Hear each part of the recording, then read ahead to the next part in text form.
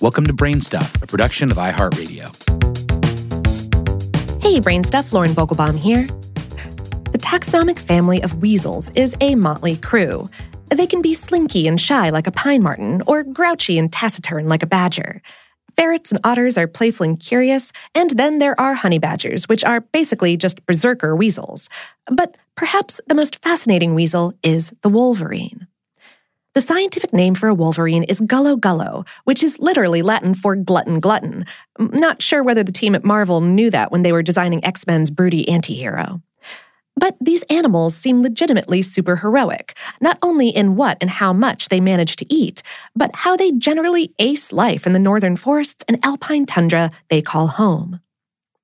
About the size of a mid-sized dog, but resembling a small bear, a wolverine is a weasel of paradox. Weighing in at between 22 and 40 pounds, that's about 10 to 18 kilos, the males being larger than the females, they defend territories greater than those presided over by grizzly bears, from 40 miles up to 370 miles. That's between 65 and 600 kilometers. And they do it aggressively. They've been known to fight a wolf or even a bear off of a kill. That said, wolverines are omnivores, eating pretty much whatever their sensitive noses lead them to. Ground squirrels, moose, mountain goats, carcasses buried meters under the ice and snow, birds' eggs, berries, etc. They'll even dig deep under the snow to kill and eat a hibernating animal.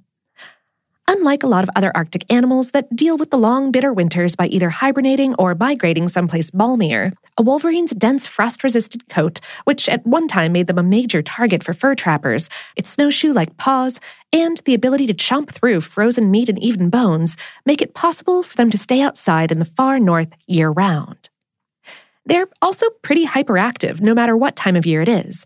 One wolverine wearing a tracking device in Grand Teton National Park was found to have walked over 500 miles, that's over 800 kilometers, in 2 months. We spoke with Rebecca Waters, executive director of the Wolverine Foundation based in Bozeman, Montana. She said, they can go and go and go, no matter what the terrain is like. They have crazy metabolisms and they don't hibernate, so they're always out exploring. They've also been known to climb hills and slide down on the snow repeatedly just for fun. While curious and fearless, wolverines are almost pathologically cagey.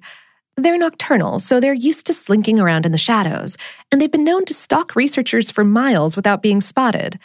And just as fur trappers of old had a difficult time catching wolverines and preventing them from robbing their traps, modern researchers have had a hard time finding, following, and catching them. Waters said, they're wily, clever, and playful. It's very hard to trap a wolverine if you're trying to catch it to kill it, but they know when a research live trap is out, and they'll return again and again for a free meal. Sometimes they'll take apart the camera straps that are set up nearby or play with loose ropes or wires. But as difficult as they are to find in the flesh, it's not tough to find where they've been. One of the common names for wolverines is skunk bear or stink bear because they spray various landmarks, and sometimes their enemies, with a special concoction of methylbutanoic acids from their anal glands, the smell of which has variously been described as sweaty, cheesy, and like a barnyard. They do this to communicate with each other, since one male might have 3 or more females living in his territory, raising his kits or babies with him. Males do help raise the babies. Wolverines also communicate vocally with each other, and especially their kits. And mother wolverines dig burrows, sometimes 15 feet, that's 4.5 meters under the snow, to protect their kits from predators and the cold. Although wolverines are currently considered a species of least concern of extinction, having bounced back after nearly going extinct during the 19th century due to habitat loss and aggressive hunting, poisoning, and extermination campaigns, they're currently facing new threats. Waters said, habitat loss and fragmentation are issues for the population in the lower 48 states due to development. Wolverines require cold and snow, which is mostly found at high elevations in the lower 48. Wolverines have very large territories, so a single mountain range can only hold a few adult animals, and young animals have to find uninhabited territories, often in a different range, if they want to reproduce. All of this is, of course, compounded by climate change, which is reducing the amount of cold and snowy habitat in the mountains.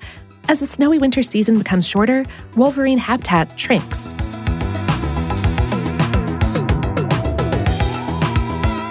Today's episode was written by Jessalyn Shields and produced by Tyler Klang.